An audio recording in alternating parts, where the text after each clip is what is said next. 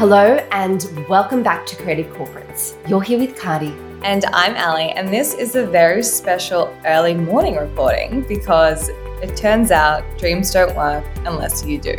So today we're going to talk about planning your next career move. Now this might be within your job, this might be you're finishing your degree and you're applying for those internships or grad programs, or it might be a case as we kind of delve into, you're trying to pivot into one or two passion projects. How can you really get your name out there?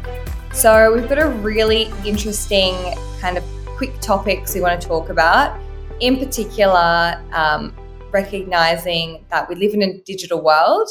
So talking about cleaning up your digital footprint, how you can update your CV, and some quick tips that I've really seen that works well, reaching out and what to do to help get yourself out there. So this should not be a solo journey. Who can you leverage from your network? And just some good hygiene and manners that I found work really well to helping you in your long-term career success. Now, a really important point here is that creating a strong online personal brand is applicable to both creatives and corporates because they're transferable skills that creatives at the moment in particular, when there's not as much workflow coming through, need to be able to have that online presence to go, even if you can't engage me in my work right now, you need to have me at the front of mind so that when the first opportunity does arise, you can jump on board and get me on your project. And the way to do that is by having your work and your personal presence in a finished sort of product available to others. Yeah, and we can kind of dive in what that form looks like. But I think the crux of this is, we've got some downtime now. If you're sort of in Australia, we're in lockdown. We've got this kind of point. We've probably spent the last 6 months, good wins, maybe not some good wins. And this is a really good time to pause and reflect and kind of go, well, how do I want the next 6 months to go? So as Cardi mentioned, really cleaning up your digital footprint is really important. Nobody wants to see, you checking in for your Macca's run 8 years ago on your Facebook that you now use to help get work. If you're a creative or a freelancer, vice versa. I've worked at marketing firms in the past where as part of the recruitment process, we will go through and look at someone's online presence. So it's not to say that you should be hiding things, but you have a real chance to create a really consistent and authentic presence. So be thoughtful around how you want that to be projected. Now that just might be really, archiving certain things or emphasizing certain things. But my point is that can be a really good tool. Now, if you're a bit more advanced, it might be, how do you want your LinkedIn presence to look like? And actually go, should I share 2 or 3 articles so that when people come to my profile, they can not just see my experience, but the things I'm really interested in engaging with. So that's a really good tip. We could do a whole topic on how to update your CV and things we look for. And we've tried a few times, the podcast gets a little long. So just some quick tips on this is really talk about making sure on your CV you've kind of made it easy to read. So I tend to limit mine max to 2 pages, and you really want to have your dot points and your summaries. So for a corporate, this might be your key skills and attributes, your career objective, what you're really looking for. And a quick tip on when you're talking about your experiences or your prior roles. I see a lot of people when they sort of build their CVs, particularly early on in their career, they talk about key responsibilities they've had on a job. Now that's fine and dandy, but when you're trying to progress your career, the things you did in the previous role might not necessarily be what you want to do in the next role. What are the transferable skills they're looking for? And then talk about in each of the experiences you've gotten, what capabilities you've developed and what value you delivered for that team. So we talk a lot on the podcast about being outcome-based, and why I think that's really important is because if your overarching narrative is, when I join your team, I'm able to produce value, a lot of people want to see that and go, well, I want that person. They might not fit everything on my list, which, by the way, you should still apply for then, because that's just we all need to grow in the work that we do. But it basically demonstrates an underlying tenacity that a lot of people are really looking for. Yeah, I agree. Now, one thing I wanted to share there is for creatives, I've actually been reading a book by Ariel Hyatt, Music Success in 9 Weeks. And what she really goes on to talk about is it's that concept of cleaning up your digital footprint and having everything that's available of your creative work linked in online. So what I mean by that is if you've got a website, that is the minimum requirement that you need to have to be able to share your work. Whether that's, for example, a copy of your songs or a copy of your portfolio. If that's not available on your website, you need to have all of your social media links linked together so that when someone falls onto your page, you've got your Facebook, your Instagram, your Twitter, etc., everything linked in on the one go. You don't want, for example, to have your website and then not to have links of X, Y, and Z. You want to make it as easy as possible for clients to hook in. Something else that you can do is when you're going through your social media is thinking, is this the best representation of my work at the moment? Is this the personal brand that I want to reflect? Whether that's by means of checking if the content is relevant, checking even if the color theme is on brand. They're sorts of things that you might think about having considered. Do we need to have a template for the work that we're going to do moving forward so that people associate a particular color with the work that I'm doing? And you can use things like, for example, Canva to do that.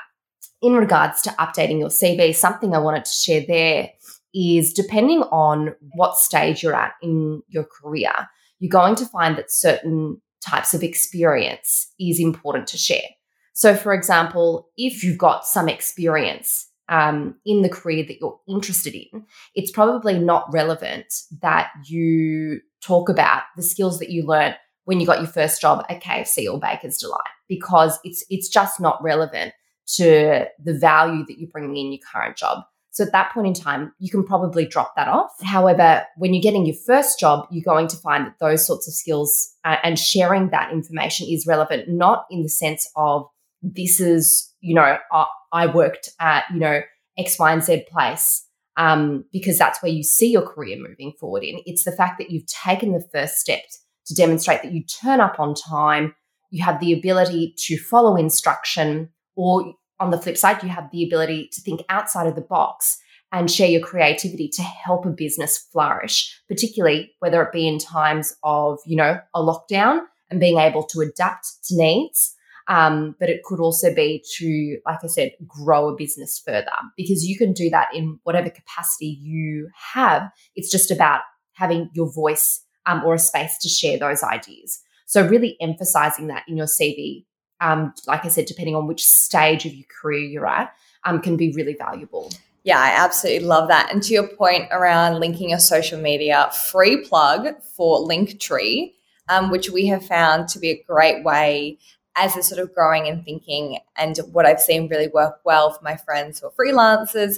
It just makes everything work in one place. And the ultimate reason for that, to Cardi's point, is the easier you make it for someone to engage with you, the more they want to, because you're already demonstrating that you're going to be easy to work with.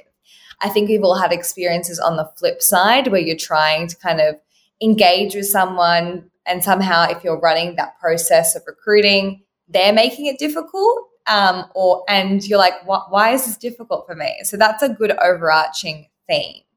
Now, I know that also a really good way, I have always found, I get a little bit nervous, what am I explaining? Who's my audience? If you're in a particular industry as well, you might have a certain jargon or language that you use. One thing I have found helpful is sharing with a friend before you're uploading anything and asking them, does this make sense to you? Is there anything that comes across as jargon, something that might require a bit more explaining?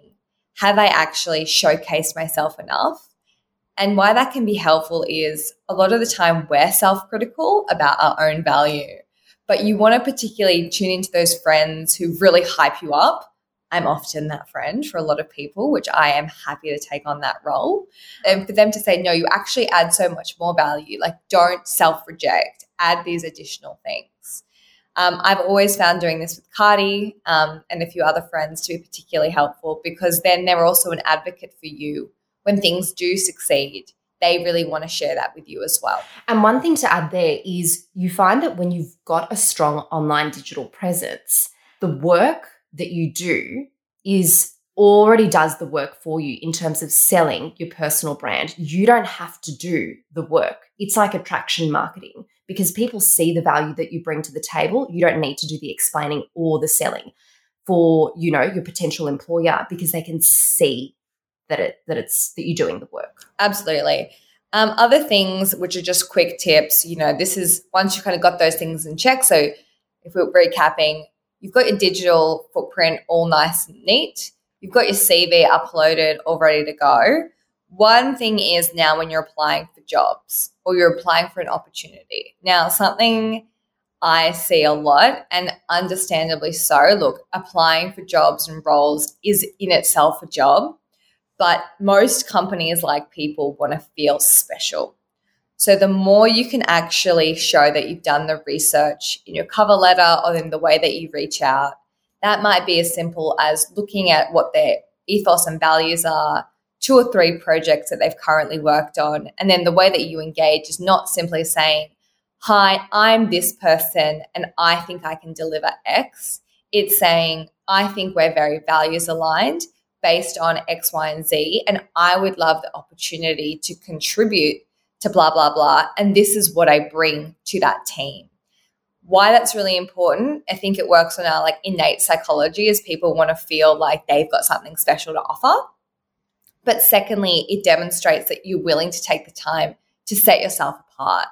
Yes, it can take a little bit longer. So when you're going through this, maybe a realistic target is saying, though I want to apply for around 20 companies, actually it's better to do 2 in a day and do that right, as opposed to heaps, but it sounds more generic.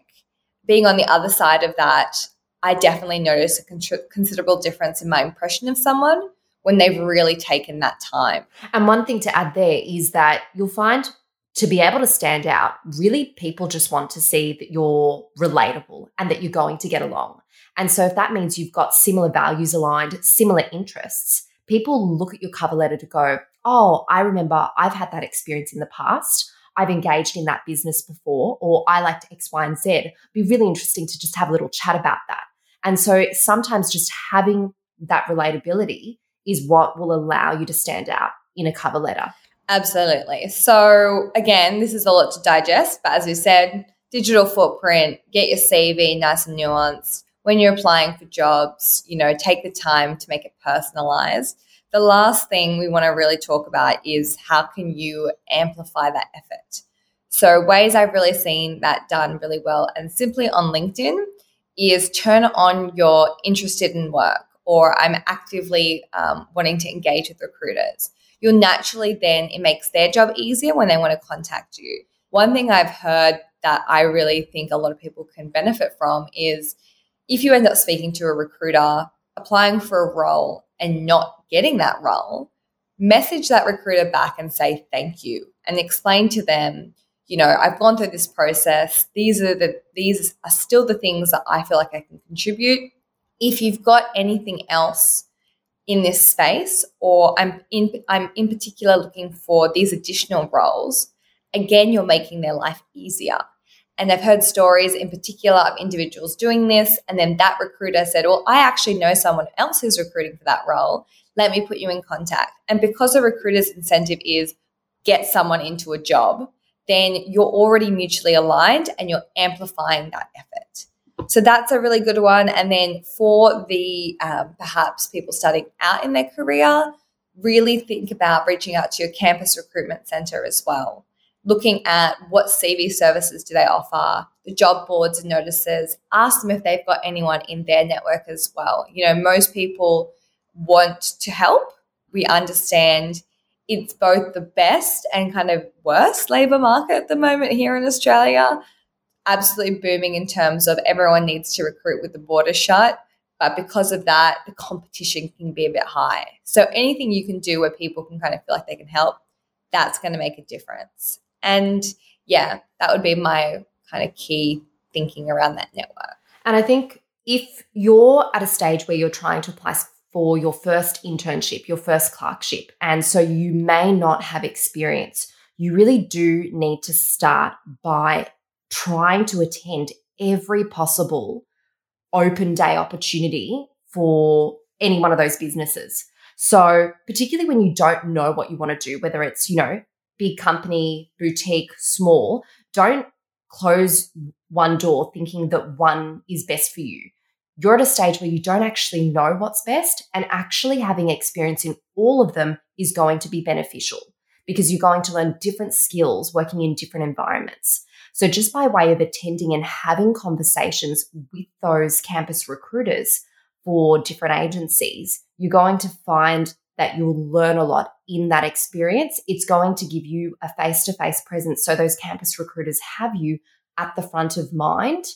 And it's a really good talking opportunity if further conversations take place down the track so that you can go, oh, we've had conversations at our campus recruitment date at X, Y, and Z place. Absolutely. And why I think that works in particularly well, and let's pivot for an online audience. Imagine if they're running these sessions virtually. It's even easier to attend, right? Why that's important is a lot of these large companies tend to systematize their recruitment process. But if you can go, I actually have connected with the recruiter, then it puts a face to the name straight away. So follow up with them because you're already going to distinguish yourself from a unique identifier number in a system. And ways you could follow up on them is not just by way of a direct email, if you have the opportunity to get access to that, but it's also by linking to them on LinkedIn and then sending them a personalized message to introduce yourself. And then, for example, you could place a post and share your experience of what you learned and ideas that you have from that period of time. So one of the most valuable things you can do on LinkedIn is rather than, sharing and boasting about your experience, which might I add, you don't have much of at an early age. So it's probably wise not to be doing that. But what you can do is you can have opinions on ideas. And so when you start sharing that information, you do create a tribe of people that are also interested in that. And it allows you to learn more so that you can form a more informed opinion. Absolutely. So I love that. I've seen that tried and tested, and it works really well for ongoing engagement.